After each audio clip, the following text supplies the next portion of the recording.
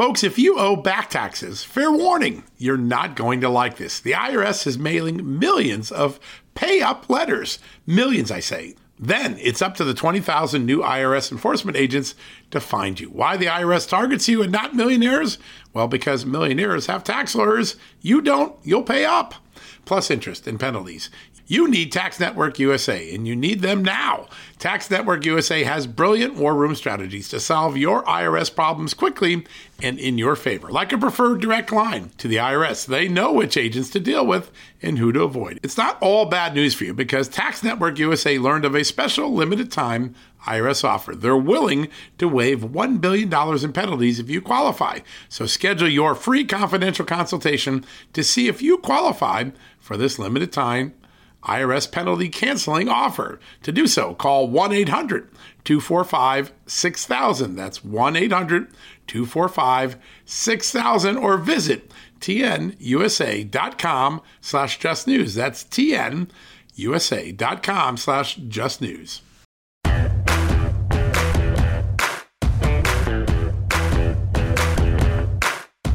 Hello, America. Happy Sunday. I just got back from church. Time to get ready with a really great show. Do we have some food for thought for you? We sure do.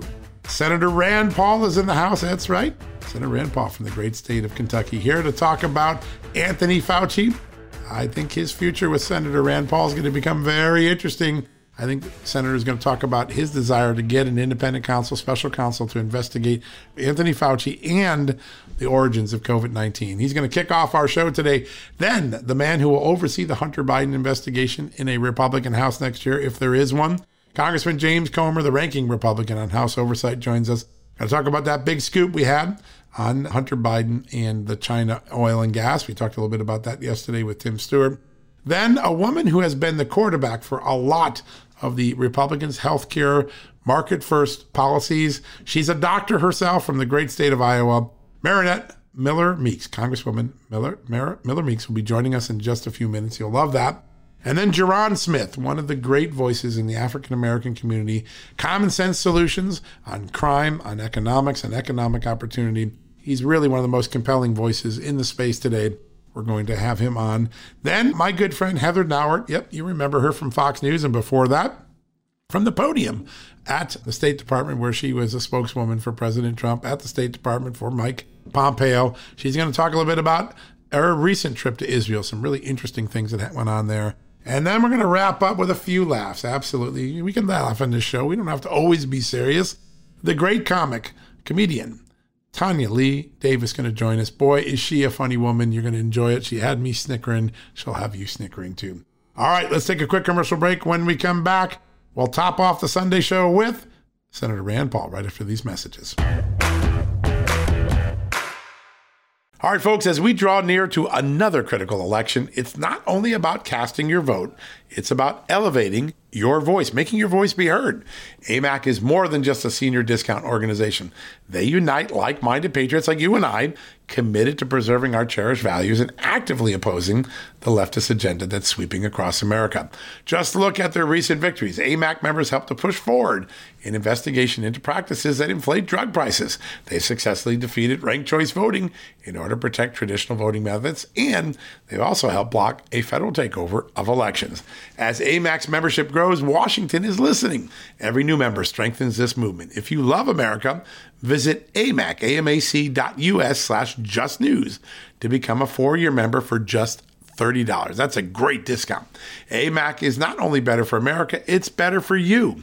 Membership gives you access to the AMAC magazine, free Social Security and Medicare guidance, money-saving discounts, trusted news, sweepstakes, and so much more.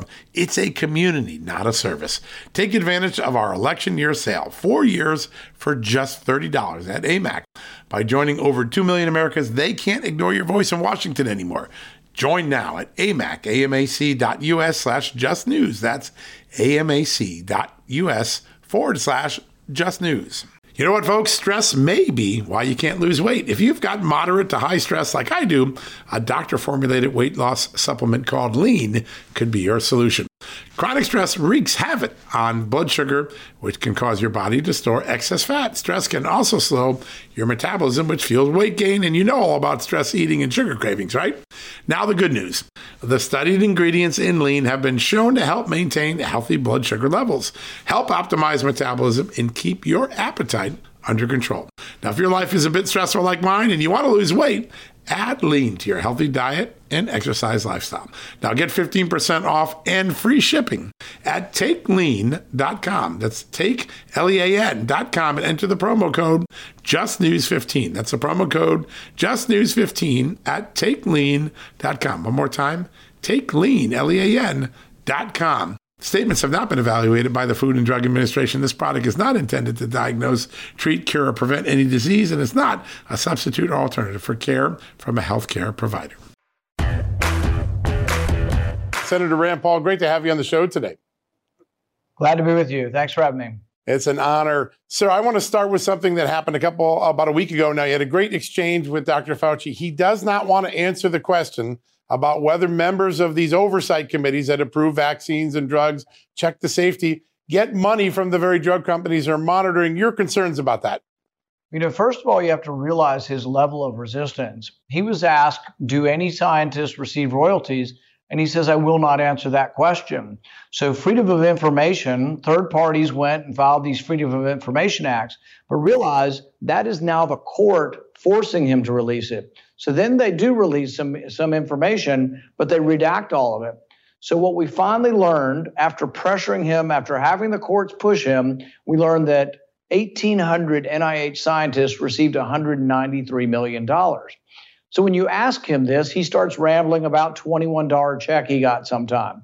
That's not the question. There's $193 million given to 1,800 scientists. Are any of those scientists on the vaccine committee? And is any of the money they received from the companies that make the vaccine? Think about it this way.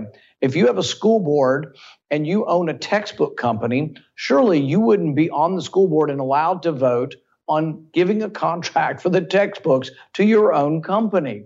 Everybody knows this is wrong. Everybody knows that you should reveal where you get your income if you're on a board that's approving the vaccines. Some of these companies have made, I think one of them made $36 billion in a quarter. So maybe nobody on the committee is receiving money, but why wouldn't they release that? When you ask Fauci, he says, we don't have to tell you. And then he says there's a 1980 law that says we don't have to tell you. But I can tell you this, we're looking at changing that law, and we're also looking at using the committee system. If we win in November, and I'm chairman of a committee, which I will be, we'll use that subpoena power. The fact that he's retiring after the election means he thinks he can escape culpability. But if this came from a lab, and he funded the lab, and he lied about it, and he covered it up, he's absolutely, at the very least, morally responsible for some of the pandemic that we've been through for the last few years. It's very concerning. And Senator, there has been an uncanny level of temerity with Dr. Fauci over the course of his public life, but especially during the COVID era. Of course, we all heard when he said, I represent the science. If you criticize science, you're criticizing me. But then recently during the monkeypox hearings, he told you that he wrote the chapter in the medical textbook on fundamental immunology. He seems to just have a level of hubris that I've not seen from a public official in a long time. With that level of hubris, do you think that he has ever been fully transparent or forthright with any of your questioning? No, and I think he should reread his chapter. In his chapter, he talks about basic immunology, and he used to believe this. In 2004, when a mother asked him, my daughter's had the flu, does she need a flu vaccine? He answered honestly and forthrightly that the best inoculation is actually having had the disease. And it's true. You don't want to have any disease, but after you've had it, we should be honest about what immunity it confers. And the reason he's not been honest about it is he's basically said every kid needs to be vaccinated. Every kid needs 3 vaccines. But my question is, well, what if they've already had the disease? Do they really need 3 vaccines? Are there any children that have already had COVID that are then going to the hospital and dying with a second infection? I think the answer is probably 0 or very close to it. He just says, we don't have the information. It's because they're not revealing it. But this gets to his philosophy and his arrogance and his elitism. He truly, even if he thought it was appropriate to look at immunity, and even if he still thought immunity worked, he doesn't want it to enter into the calculation because he doesn't think the common man is capable of making these discernments and decisions. So this is what elitism is about. This is what the left is about. They believe they know better than you. When you talk about the nanny state, this is the nanny state in your healthcare because they think we are too stupid to make our own decisions. But frankly, parents are deciding not to do this. 95% of parents are not vaccinating their kids. 80% of the kids have had it. And if you look at immunity, 99% of Americans have some form of immunity, either from the vaccine or from having had the disease. And it should enter into your calculations. And look, I'm not anti-vaccine. There are certain people at risk. Absolutely, I would recommend the vaccine. But then there are certain people at almost no risk that I don't recommend the vaccine. It should be based on the individual risks and benefits of that patient. But elitists think everybody is the same. Everybody's a cog. Everybody's a cog in the wheel. Everybody is to be treated with disdain, and you were just supposed to submit. This is who Anthony Fauci truly is, and his arrogance is stunning, and he should be separated from government as soon as possible.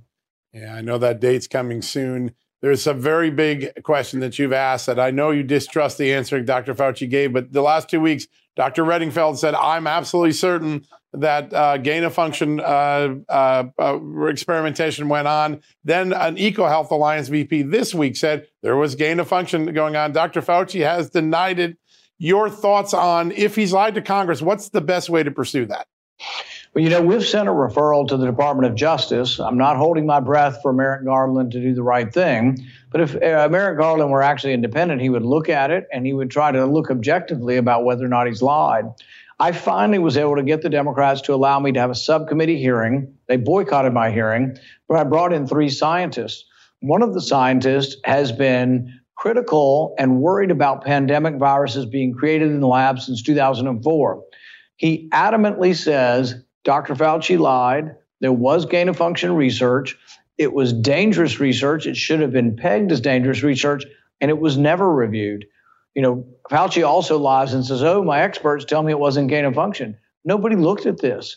In fact, what we discovered in my hearing was that the committee that's supposed to look at dangerous research of possibly pandemic-creating viruses has only met 3 times.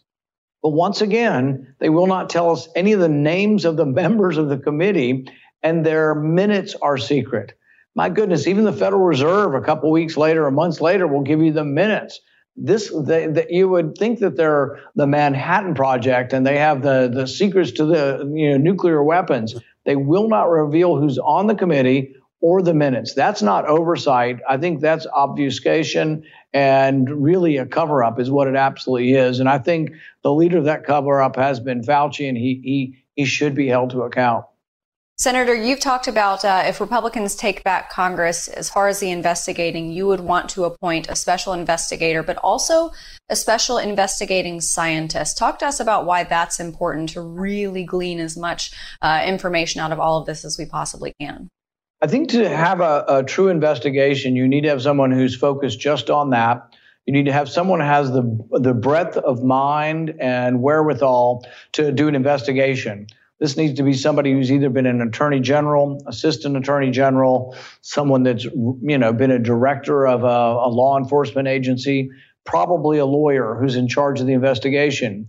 But the reason why I think you also need a special investigator who's a scientist is what scientists, particularly disreputable scientists like Fauci, will do is they'll run around the truth and try to confuse the issue with the science. So you need a scientist who can immediately come back and say, well, no, there was an article in 2018 that said this, and you're not being on. You have to understand the science. And so we will have somebody with the breadth of knowledge who understands the science. And when we investigate the origin, I promise the American people, I'll bring in people from both sides. I will bring in scientists who absolutely say it came from animals, and I will bring in scientists who absolutely believe it came from the lab, and we will weigh the evidence. But I've looked at the evidence, and what I see is a mountain of evidence saying it came from the lab, and I see virtually none other than innuendo that it came from animals. And so we're going to evaluate this, and honestly, we're going to come to a conclusion. We're not going to come to, we don't know. We're going to look at the mountain of evidence, and we're going to decide and make a conclusion that all Americans will accept. But we are going to present both sides. But this has not been done. Can you imagine 6 million people died and the Democrats could care less whether it came from the lab? And we already have historic examples of lab leaks like this. This wouldn't be the first lab leak. This might be the 10th or 12th major leak. There have been other leaks that have actually caused minor epidemics, thousands of people being infected. We know that. Several of these have happened in China in the past. So it's remarkable the lack of curiosity from Democrats on 6 million people dying, and what we might do to prevent something like this from happening again. Well, Senator, you have been such an important voice. It's getting to the truth and also giving the American people some transparency where there's none or very little right now. We're really grateful for you having you on the show today and hope to have you back on real soon. Thank you. Thank you, sir. All right, folks, don't go anywhere. When we come back, James Comer, the top Republican on the House Republican Committee, Congressman Comer, joining us next to talk about all things Hunter Biden. Hey, folks, if you're a homeowner and you're like me, you want to protect your home, right? But when's the last time you checked on the title to your home? If you never have, listen to this. A new report on homeowners shows we all now have $16 trillion in equity. That's an all-time high in America. That's why you need protection from a scam the FBI calls house stealing. That's when the equity in all of our homes is the target, sadly, of scammers. If nobody's watching the title to your home, these scammers can transfer your title to their name, take out loans, and your equity could be gone. Poof, gone. You have to protect your equity from this despicable crime right now with triple lock protection from my good friends at HomeTitleLock.com. The first step is to check on your home's title to see if it's still in your name. Sign up with your address at HomeTitleLock.com and be sure to use the promo code JUSTNEWS. They're going to send you a complete title scan of your home's title and your first 30 days of triple lock home title protection. That's legendary protection, by the way. It's free. HomeTitleLock.com. Use the promo code JUSTNEWS. One more time, go to HomeTitleLock.com today and protect your most important asset, the equity in your home.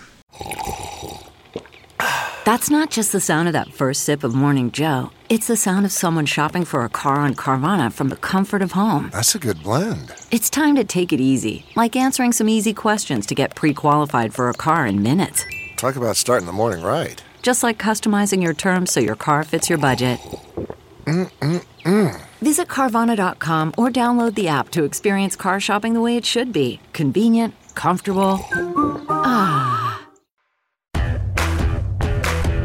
Welcome back, everyone. It was about 3 years ago in the spring of 2019 when I started to do a bunch of reporting on Hunter Biden and his foreign business clients, Ukraine, China, trying to get a military contractor from the United States into China's hands. Well, our next guest has picked up that investigation and advanced it farther than anyone. He is the ranking Republican on the House Oversight Committee. He is Congressman James Comer joining us now. Congressman, great to have you on the show today. Great to be back on your show. You have done some extraordinary work. My understanding is you have a cooperating witness, a whistleblower, and some new documents showing an effort by the entire Biden family to help China get its hands on drilling assets and natural gas assets from the United States. Tell us what you know. Well, what we know is that Hunter Biden's company, Hudson West, was negotiating a deal with the Chinese energy company, GC, to not only purchase American natural gas, but also to try to start purchasing interest in American drillers for natural gas so they could start to take control of the American natural gas industry through the drillers. Now think about this, John. The president has sold our strategic oil reserves to China. And now we find out that the president's son was working to try to get China's foot in the door on natural gas. Can you imagine if something happens and China owns all the drillers and we run out of natural gas and potentially have a gas shortage, but we don't have any strategic reserve because it's all gone to China at the hands of the Biden family? But what's even worse is with this company, Hudson West, we also learned that Hunter Biden was communicating with the Chinese to have office space in Washington, D.C., and he needed 4 keys. He needed one for himself. He needed one for Jim Biden, the president's brother. And get this, he needed 2 more, one for Joe Biden and one for Jill Biden. So this is starting to prove that Joe Biden was involved directly with Hunter Biden's shady business dealings with our adversary, China. All right, sir. So let me ask this a follow-up. Beyond the documents which you've done, I understand you might have one or more witnesses that are corroborating what went on and filling in the blanks in the documents. Is that true? That's true. We have 2 whistleblowers, and I'm confident they're going to come forward in a Republican majority when I can conduct the hearings and I have the gavel for oversight to tell us in detail what their objectives were. And these people were associates of Hunter Biden. And the ultimate goal, and the Bidens knew this, was for China to start to take ownership in all the different parts of the natural gas industry in the United States. Maybe they don't own the wholesaler because that has to get, FTC approval or whatever, but they actually take ownership in the drillers. This is an area where you could sneak and get your foot in the door. You could start taking ownership without anyone knowing. Now, you know how outraged people are that China bought some farmland in the Dakotas. Right. The American people should be outraged at 1,000,000 times that rate, knowing that the Bidens tried to get China ownership in our natural gas industry. I mean, that is a national security crisis. And it's not just Hunter Biden. Everyone in America knows that Hunter Biden was influence peddling. They know that he's a shady business character. But what they don't know, unfortunately, is that not only did Joe Biden know exactly what Hunter Biden was doing, but Joe Biden was also directly involved in the companies that were profiting from China getting their foot in the door on our American energy industry. We saw this pattern of trying to help China acquire U.S. assets back in 2015-16 Obama years. Hunter Biden and his team helped the Chinese attain a company called Heckinger's, which was a defense contractor, made very sensitive windshields for our fighter jets. It seems as though they found a pattern here, and by 2017, Joe Biden's in. Talk a little bit about why China would want to use an American to get its foot in the door on American companies. Well, you would have to use an American and an American whose last name's Biden to be able to get in the front door, because if some person directly from China, from the Chinese Communist Party, is going to knock on your door and want to buy ownership in your company, most credible American business owners are going to slam the door in their face, right? Exactly. But if you've got the son of the former vice president of the United States who's being mentioned as the potential presidential candidate and front runner for the Democrat nomination, then they're going to let that person in the door. And that's what Hunter was. He was basically trying to broker deals with our adversaries on defense contracts, on energy. These are the utmost of national security concern. Yeah. And, what we're learning in the last 12 months, that China's got probably more knowledge and more access to our locations than we ever dreamed, through companies they own like TikTok and through the semiconductors they own and manufactured that are in our drones. We have a crisis here, a national security crisis with China. And the one American that we know for sure that was directly involved in trying to help our adversaries get an advantage over us is Hunter Biden. And now, the reason we're investigating Hunter Biden, as we've said all along, is because we know he's a national security threat, and we fear he's compromised Joe Biden. What we've been able to prove this week is that Joe Biden was, in fact, knowledgeable of what Hunter Biden was doing, and he may have, in fact, profited from this shady business deal. That's why we need those business and those financial transactions that I've requested from the Treasury Department, that thus far not only Janet Yellen, but also the House Democrats have blocked us from getting. Yeah, it's remarkable. And I assume one of the things you'd be looking for are payments from Hunter Biden to his dad, or Hunter Biden's companies to his dad. We've seen that there were emails that said he paid some of his father's taxes. I think there were some other things about paying his bills. Do you think, from the human witnesses that you have, that maybe those payments went far beyond the things that are in the emails? Yes. According to at least one of his former business associates, Hunter Biden paid for a lot of things for Joe Biden: hotel trips, meals, vehicles, lots of things that you would never expect a son to pay for their father. Right. So this might have been a way around Joe Biden protecting himself from having a direct payment from Hunter Biden. But in a Republican majority, John, hopefully this is going to come out in the open. because we have a lot of people that have been affiliated with Hunter Biden that want to tell the truth. They're concerned about our national security. And, the more I dive into this, the worse it gets and the scarier it gets. And the two things that upset me the most right now is, number one, that the national media is not giving this the attention it deserves. I can only imagine if this was one of the Trump kids, what exactly we would be seeing on the news right now. And number two, where in the heck was the FBI? They had access to all this information too. Where in the heck was the FBI, and where are they now? That's a great question. 4 years of investigating and still no outcome. We got about a minute left, so I want to ask about this. If Hunter Biden was making payments and paying off the bills, that would create a stream of income that we don't see on Joe Biden's income taxes or on his financial disclosure forms. Could Joe Biden theoretically have a tax problem if these payments are confirmed? You would think that. Look, Hunter Biden was influence peddling. We call that lobbying in Washington. And he hasn't filled out any disclosure forms. We know that he's being investigated for tax fraud, so he wasn't reporting that income. If he's transferring things of value to Joe Biden, then that's a tax issue for Joe Biden as well. So, you also have disclosures. You can receive gifts from family members, which is probably what the president would try to say.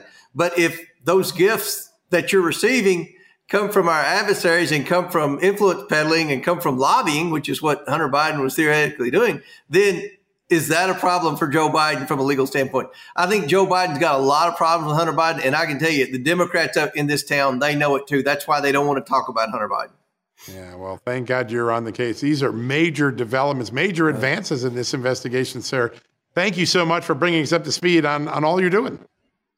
Thank you. And we're not anywhere near finished. We're going to keep going. And I think in a Republican majority, the American people are going to be shocked at some of the things that are going to come out with respect to Hunter Biden and his family. I am certain of it. And we're so grateful that you're sharing it with us and helping us understand just how serious these issues are. Thanks again, Congressman. Thank you. All right, folks, when we return from the commercial break, Congresswoman Marinette Miller-Meeks here to talk about Republican health care solutions, including those in the Commitment with America that Kevin McCarthy unveiled in Pennsylvania on Friday. We'll have that right next. CarMax is putting peace of mind back in car shopping by putting you in the driver's seat to find a ride that's right for you. Because at CarMax, we believe you shouldn't just settle for a car. You should love your car. That's why every car we sell is CarMax certified quality, so you can be sure with upfront pricing that's the same for every customer. So don't settle. Find love at first drive and start shopping now at CarMax.com. CarMax, the way car buying should be. Okay, picture this. It's Friday afternoon when a thought hits you. I can spend another weekend doing the same old whatever, or I can hop into my all-new Hyundai Santa Fe and hit the road. With available H-Track all-wheel drive and 3-row seating, my whole family can head deep into the wild. Conquer the weekend in the all-new Hyundai Santa Fe. Visit HyundaiUSA.com or call 562-314-4603 for more details.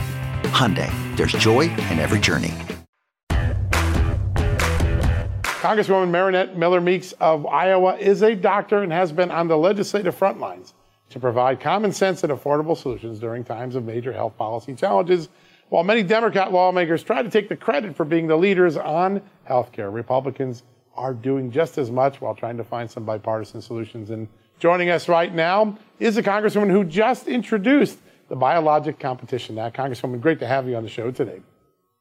Well, thank you so much for having me on, John and Amanda. I really appreciate your bringing attention to these issues. Yeah, they're so important, and they don't get covered enough in the media anymore. I want to start, before we go to the new legislation, just want to start with a big ruling. Came out just a short while ago. A federal judge has ruled that the Biden administration may not impose COVID-19 vaccine or mask mandates on the children and teachers inside the federal health Head Start program. Your thoughts about that ruling? It seems to be the latest rebuke of the Biden administration's overreach. Well, this was a huge overreach of the federal government. And as you said, this was a bill that I put out back in April when I learned that, every state in the union was getting rid of mask mandates. Children were back in school. We know that learning loss was most significant among those in lower income, more vulnerable populations, people of color. But yet in Head Start, because it's a federal program, they were still requiring that 2, 3, and 4-year-olds wear masks. And it's not just the mask wearing, it's also the learning loss, the speech development. So when you already have children that are starting out from a disadvantaged position, to place this burden on those children when there was plenty of documented evidence that speech impediment learning was not enhanced, was actually detrimental in wearing masks in this age group. Language development, it was just insane that this policy was kept forward. So I put forth a bill, tried to get people on this bill, tried to mass support, and I would talk about this. And people were shocked in Iowa when I would mention that we are still masking 3 and 4-year-olds in the Head Start program because it's a federal program. Amazing. And maybe this judge, I think it was District Judge Doty down in Louisiana, who's had some significant rulings lately. Maybe he heard President Biden's 60 Minutes interview where President Biden said that the pandemic is over, so he felt compelled to rule this way. I wanted to ask you, though, about your Biologics Competition Act. Competition, I feel like in any area of commerce or industry is very important, but especially in healthcare. And I read the description of this bill, and Congresswoman, it just seems like common sense to me. Well, certainly all of us are aware of generic drugs, and we know generic drugs have been able to bring down the cost of medications. If you recall back to when Medicare Part D was put in place, I won't say the entity, the company came out with $4 generic drugs, and that really changed the landscape for prescription drugs.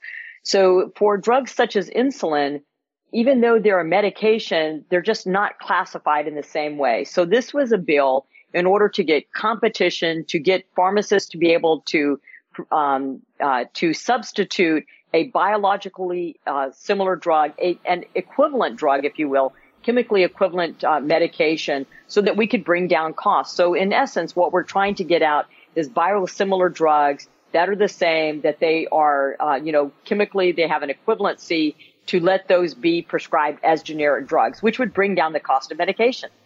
And everyone is struggling with that as inflation goes up. Healthcare is going to be a big issue in the November election. The Republicans are going to roll out their commitment with America in the next couple of days.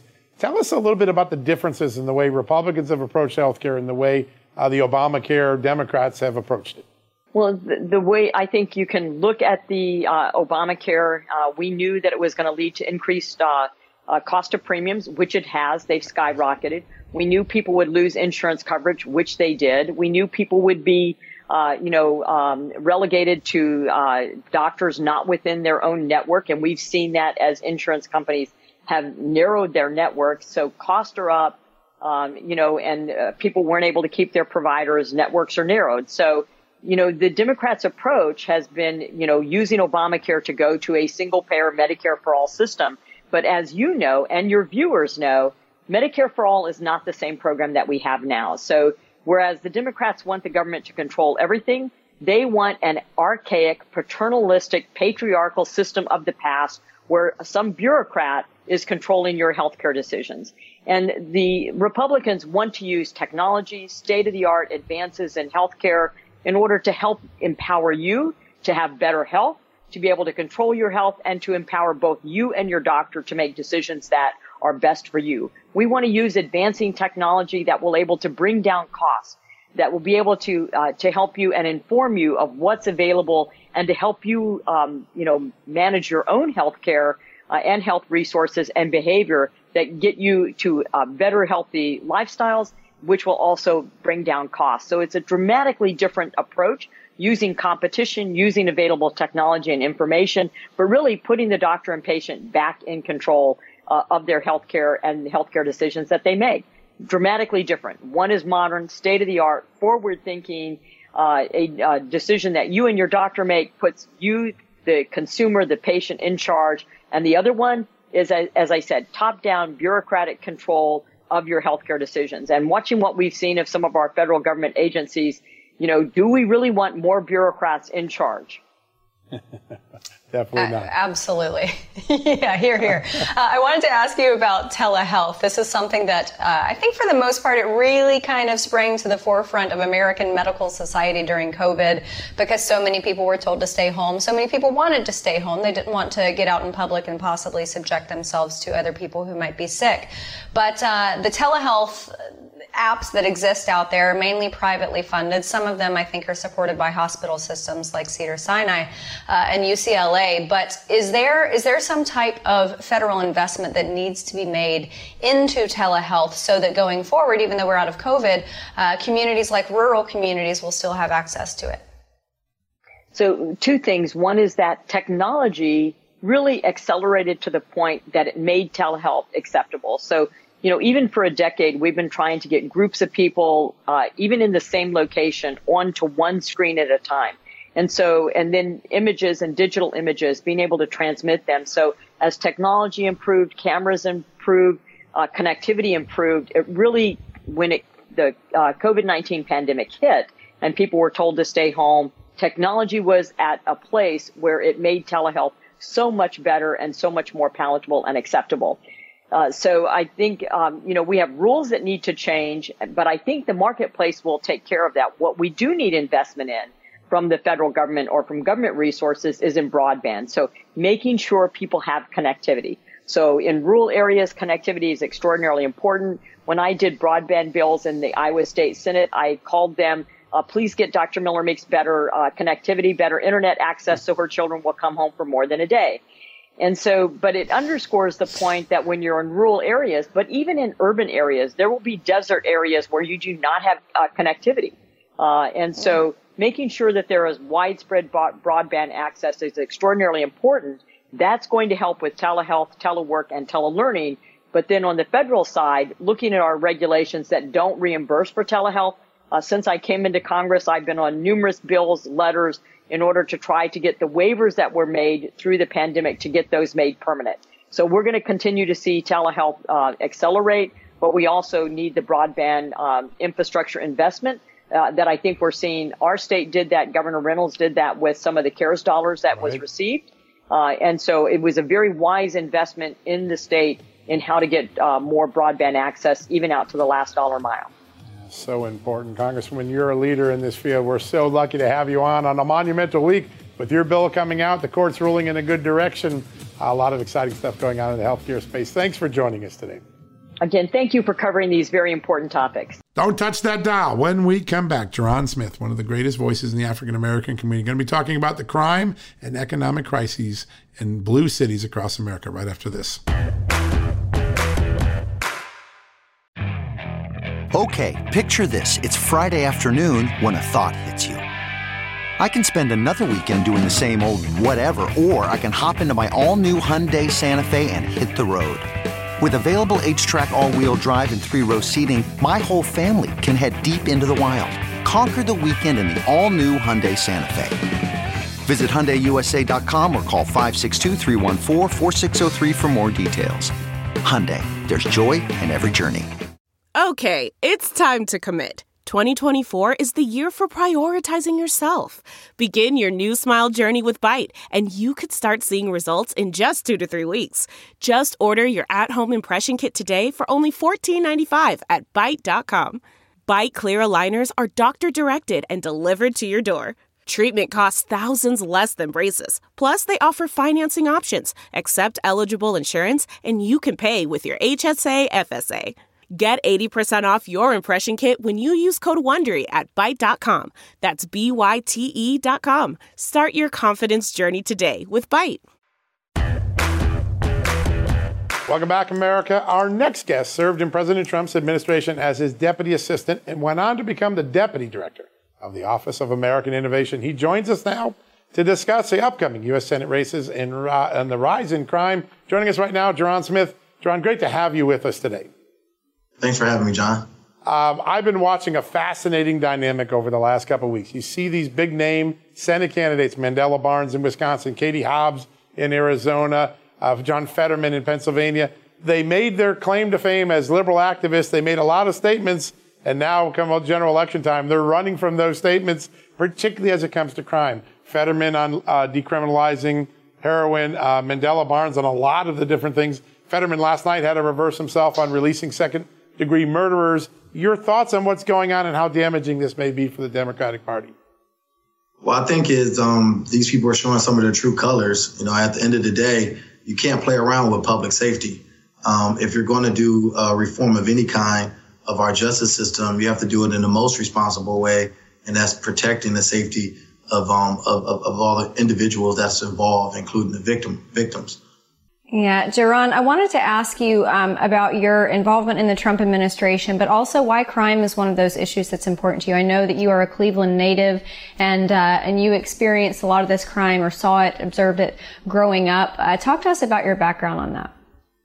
Sure. So, I grew up in inner city Cleveland. In fact, I've had some friends who've had some run-in with the law. I've also had it early on in my life. But there's a clear example of those who are deserving of a second chance, and those who we need to bring the full force of the law on. That's why I started a coalition for public safety to speak to the nuances around justice reform.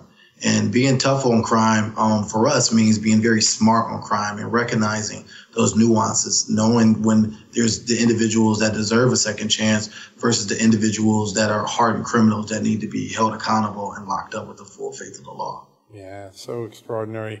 When you see this no bail reform and you see people that commit a heinous, violent crime and 24 hours or less later, they're back on the street, what do people in the communities where this is going on, because they're mostly blue urban communities, what do they think? I mean, they must be fearful to even go out of their homes when they know that's the dynamic. It's got to be weighing on people's minds as we go into this election.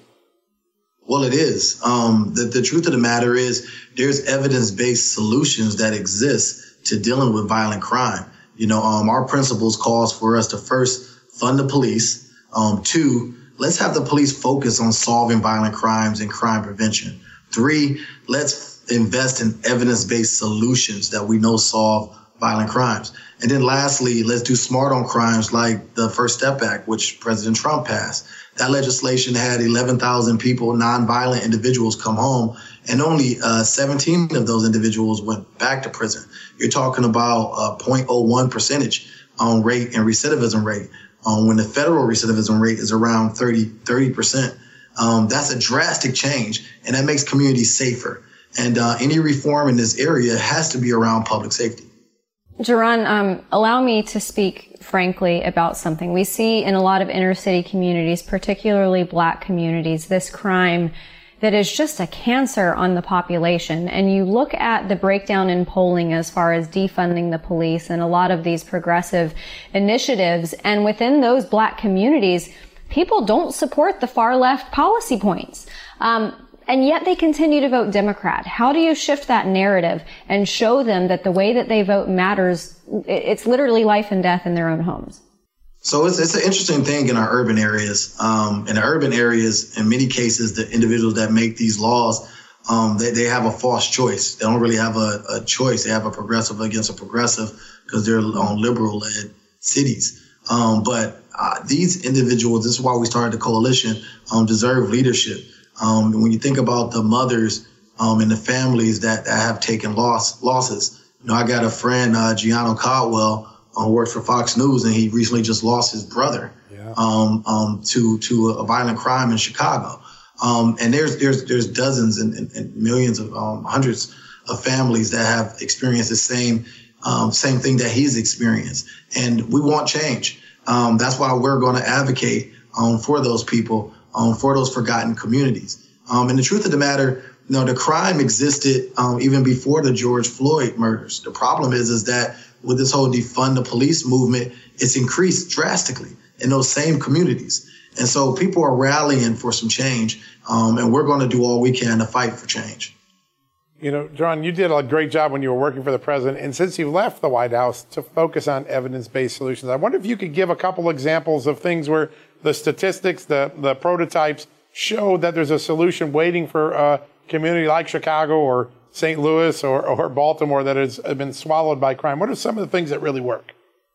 Sure. So one evidence-based solution, if you can look at what they did in Dallas, is they did a strategy around focused deterrence. Yep. And what that is is bringing the heavy hand of the law, but also working with violent interrupters, bringing community service programs, and doing that in concert with targeting the places that have the highest crime rates.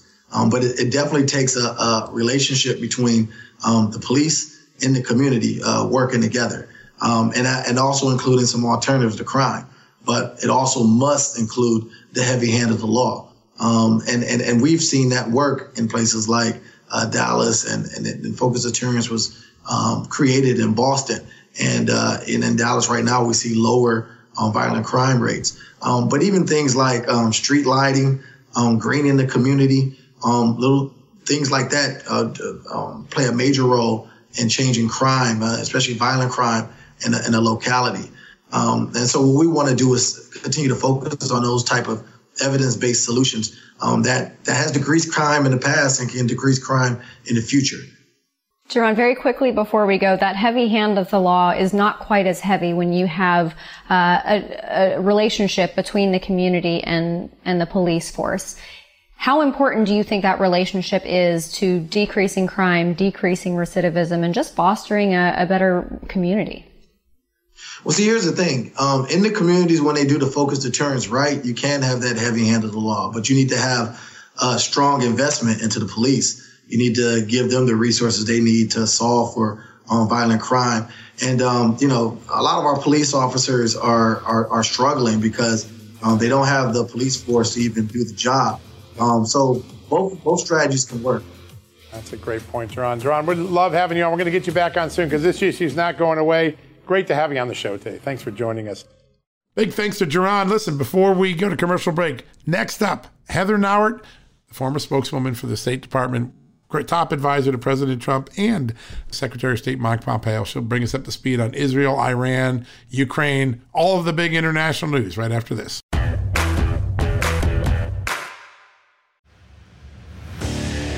What makes a life a good one? Is it the adventure you have? Or the friends you find along the way? Maybe it's pursuing your passion while striving to protect, defend, and save what you believe in every single day. So, what makes a life a good one? In the Coast Guard, we think it's all of the above and more, but you'll have to find out for yourself. Visit gocoastguard.com to learn more. I normally find bras to be so uncomfortable and constricting, but Skims has changed that. You know I love Skims underwear, so I finally tried their bras, and Skims has delivered again. Skims bras are worth the hype for the amazing shape and support they give, but what I wasn't expecting was how comfortable they are too. I've tried so many bras in the past, and the main issue that I have is that they weren't supportive enough, to the point where they felt slouchy. I love my Skims wireless form bra because it's so comfortable and supportive. The older I get, the more I care about actually being comfortable in what I wear every day. And with my wireless form bra, I no longer have to sacrifice my comfort for the support I need. Shop Skims bras at skims.com, now available in 62 sizes, 30A to 46H. Plus, get free shipping on all orders over $75. If you haven't yet, be sure to let them know we sent you. After you place your order, select podcast in the survey and select our show in the drop-down menu that follows. Welcome back, everybody. I am positive that you will recognize our next guest from her time at the podium at the State Department when she served as a spokesperson for that department. And now she takes meaningful trips across the world and brings back an incredible wealth of knowledge. And we are so happy that she is bringing that knowledge to us today. Heather Nauert, she just landed a short time ago from a big trip to the Middle East. Heather, welcome back. Amanda, thank you so much. Great to be with you. John, great to see you. We are happy to have you, and I have to ask you about these pictures that you posted, this tour that you took of these tunnels that I believe were discovered by IDF in 2018. They're Hezbollah terror tunnels. Talk to us about these pictures that you posted on social media. Sure. So we've seen this before. And typically when we talk about terror tunnels in Israel, it's typically coming from Gaza across that border and into residential areas where regular Israelis live. And those are usually terror tunnels by Hamas. Now, what I saw on this trip to Israel was very different. These were terror tunnels dug by Hezbollah going from or coming from Lebanon underneath the border, what they call the UN Blue Line, into the state of Israel. And these were large tunnels that were very sophisticated in terms of their infrastructure. They had air conditioning, they had electricity, they were dug 260 feet deep underneath the ground, underneath this hard bedrock. And you know how long it took Hezbollah to dig these tunnels? 10 years. And once Hezbollah crossed the Blue Line, which is essentially the border, that's when Israel busted them. And they found 6 of these Hezbollah terror tunnels. And the IDF, the Israeli Defense Forces, say that these were intended to bring men and supplies across for some sort of incursion against Israel at some point. Absolutely amazing. It shows you the long commitment that these terror groups have, too. If it takes 10 years to get the plan done, they're willing to spend the time to get it done. Hezbollah tied to Iran. Everywhere we look, Iran's malfeasance is evident, whether it's in the plots to assassinate Mike Pompeo and John Bolton and President George W. Bush, the attacks on our soldiers in Iraq, the tunnels into Israel. And yet this president keeps negotiating with Iran like they're going to be a good actor. Your thoughts on the continued negotiations for the elusive nuclear deal? Yeah, look, first of all, we shouldn't be negotiating with Iran whatsoever. We know Iran's intention. Iran has talked about its intention to try to kill my former boss, Secretary Pompeo, in addition to John Bolton, in addition to Israeli citizens who are traveling internationally. It's not just limited to former senior government officials. It also encompasses everyday civilians. Iran wants to wipe Israel off the map. Their intent is very clear. We're not going to be able to get these guys, this regime, to be a bunch of good guys. They're not going to tell us the truth. They're not going to negotiate in good faith. We shouldn't be trying to negotiate with them in the first place. But then think about it. We're not even directly trying to negotiate with them. We're going through Russia. We've talked about this before. Russia is not a fair interlocutor on our behalf. They're never going to want what's in the best interest of the United States or, in fact, any Western democracy. So we shouldn't be trusting Russia to do it. Doesn't look like a deal is going to be done. And frankly, I think that's a good thing. Yeah, absolutely. And I remember there was a time when we didn't negotiate with terrorists, but I guess that is a time gone by. I wanted to ask you about the Golan Heights. It's a very strategic area. I know that if you stand on Golan Heights, you can look through binoculars and see the whites of the eyes of Hezbollah. Talk to us about that strategic area. I believe you were there on this most recent trip. Talk to us about that. Sure. And, it's not even that far. You don't even need binoculars to see where Iran and the bad guys are just across from the Golan Heights. So if you think about Israel and you think about the upper northeastern portion of Israel, that's where the Golan Heights is. It's up just north of the Sea of Galilee. We all know that from reading and from history. And if you look across into Syria, you can see exactly where ISIS flew its black flags just a few years ago.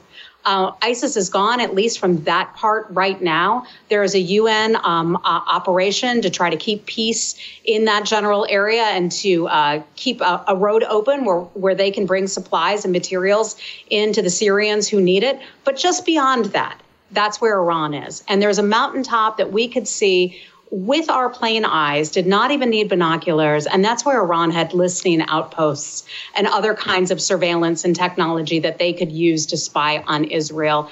They are so close. The enemy is so close to this country, to our friends in the state of Israel. And that's a tremendous concern, not just for Israelis, but all peace-loving people, especially the United States.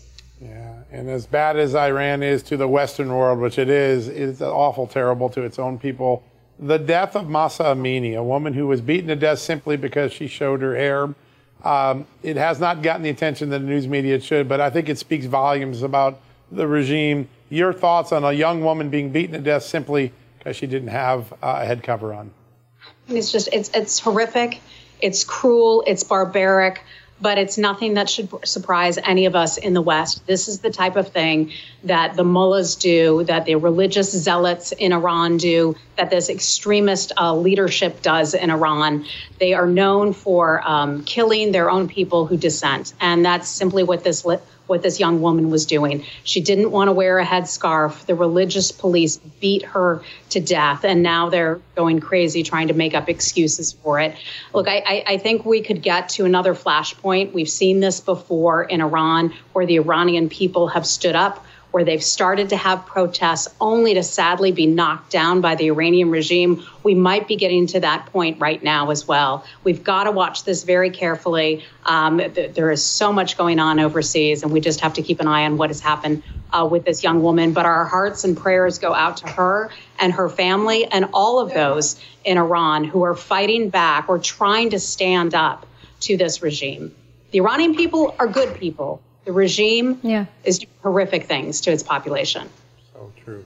Oh, and how often do we see that? We see the same thing in China and Venezuela and places like that. But you touched on something that I want to hone in on a little bit. The Iranian people, who seem to me to have just an indefatigable spirit when it comes to opposing the dictators in their nation. They have been chanting death to dictator. But my concern is that with the number of times that they rise up and then are hammered back down, that there's going to come a time when they just kind of throw up their hands and they say, okay, well, this is just how it is.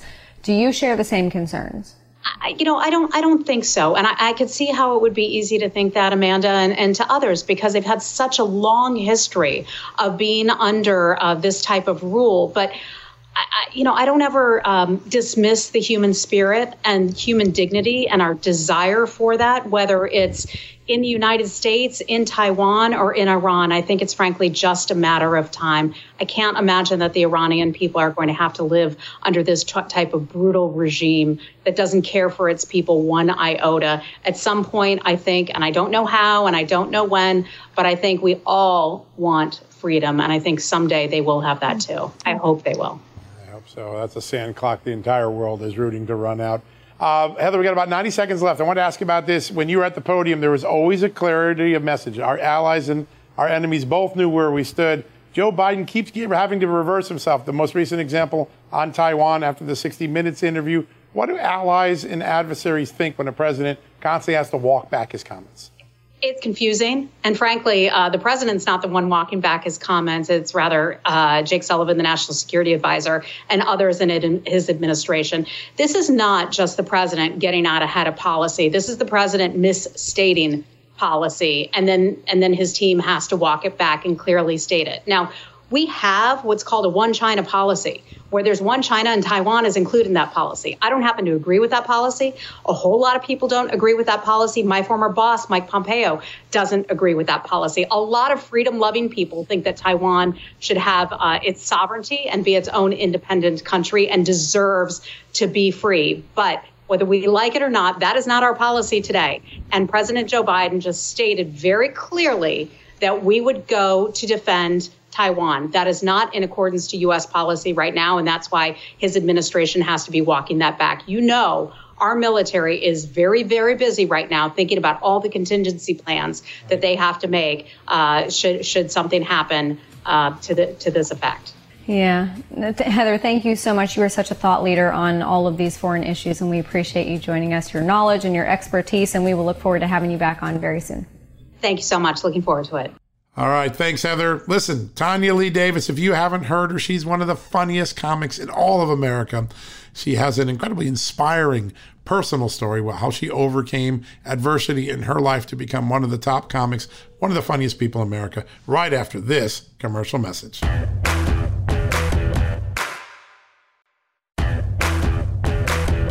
Welcome back, everybody. Our next guest has quite the prolific career as a comedian and as a motivational speaker. From the main stage to TikTok and other social media platforms alike, Tanya Lee Davis is bringing awareness through laughter and fun. She's on a tour now and will be performing over there in your neck of the woods, John, tomorrow night in D.C. Oh, Tanya Lee, thanks so much for joining us tonight. Thank you very much for having me. I really appreciate it. It's exciting.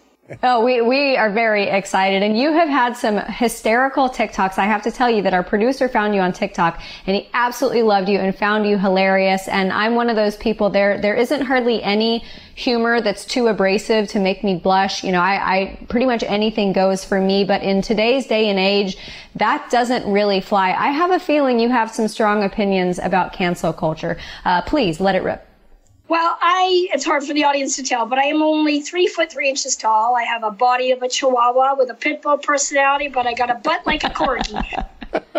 So, being politically correct, everybody seems to be quite sensitive these days, right? And I'm old school. I grew up in the 80s. It was all about tough love, sticks and stones, and it wasn't about, coddling your child and sanitizing and bubble wrapping. It was like, try it, do the best you can, don't wimp out. And that made me a stronger individual. And right now, I believe people are consumed by this victim mentality. Everybody's so consumed by their own, depression and anxiety. And it's like, what? If you have depression and anxiety, welcome to being a human being. You know what? We all have adversity. Stop focusing on what you can't do and focus on what you can do. And you know what? Laughter's the best medicine, and it releases happy hormones. And more than ever since the lockdown, laughter is very important in our culture right now. Yeah, it sure is. We need a lot more. Well, Tanya, we love some of your TikToks, and our team here has put together a couple of their favorites. Let's take a look. I want to ask you about them after we roll them. Let's roll tape. Told my friend the other day that I had 5 guys. She actually thought I was talking about the restaurant.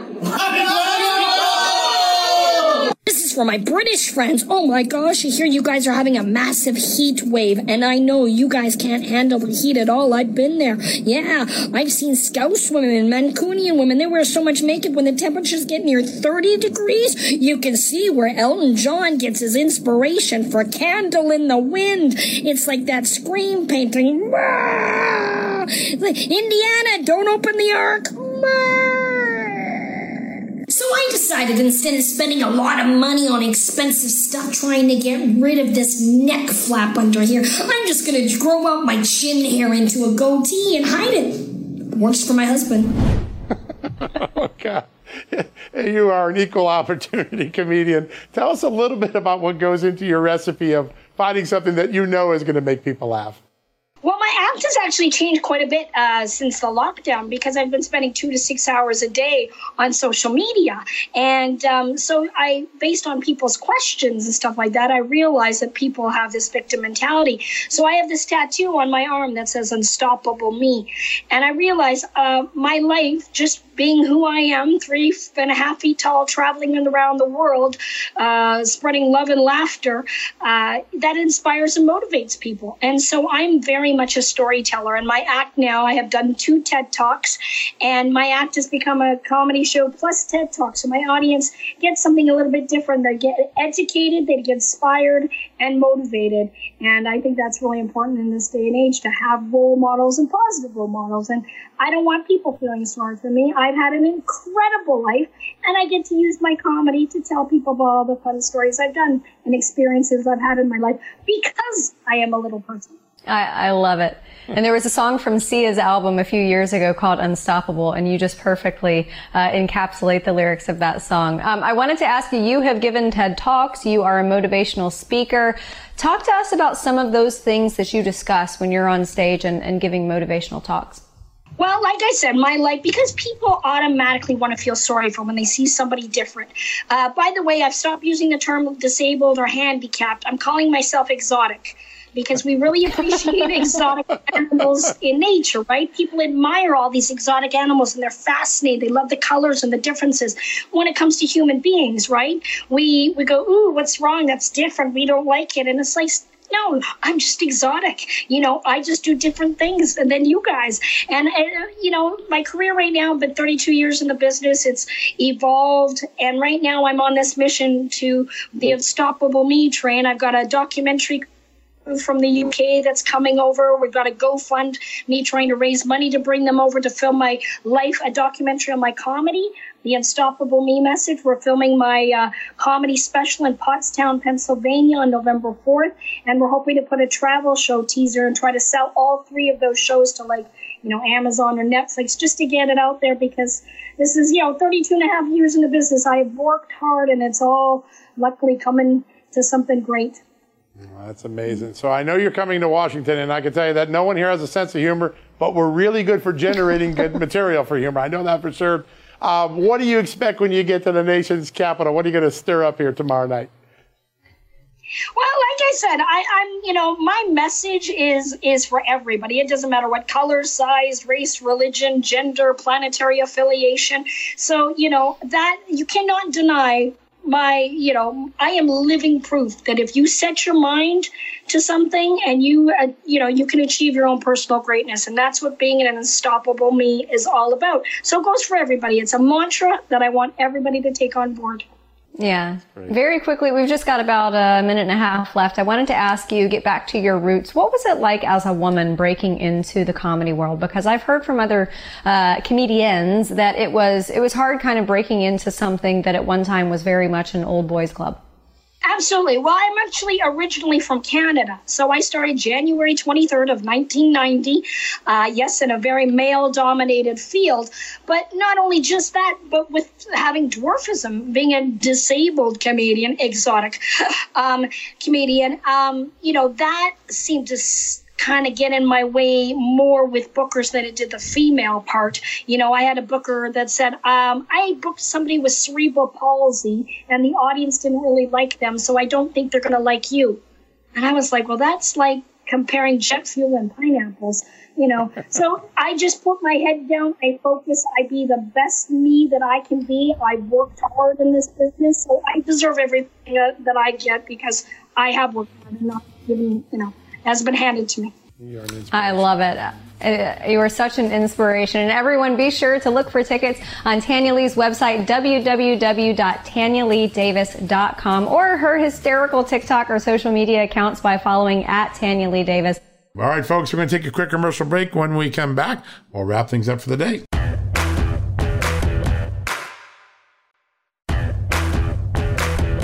All right, folks, that wraps up another edition, the Sunday edition of John Solomon Reports, a podcast from Just the News. I'm so glad we could take the best interviews from our television show, Just the News, Not Noise, that Amanda Head and I do, and adapt them so you can hear them on this podcast. Thank you for listening. Thank you for reading Just the News. Thank you for watching Just the News, Not Noise. We are forever grateful for your support, and I'll tell you, we'll be back on Monday and do this all over again with a new edition of John Solomon Reports, a podcast from Just the News, tomorrow. Until then, God bless you. Have a great rest of your weekend. We'll be back tomorrow. Until then, God bless and good night. At Just the News, we break the stories others in the media ignore or are too afraid to tell. We did it on Russia collusion, Hunter Biden, and the security and intelligence failures that preceded January 6th. Our stories have real impact and reach because we stick to the facts. I'm John Solomon. You can help me expand our honest, unvarnished, and unbiased reporting by becoming a premium member at Just the News. You'll get an ad-free experience and exclusive member-only access to events, and you'll be helping us dig up more truth. Join today at justthenews.com/subscribe.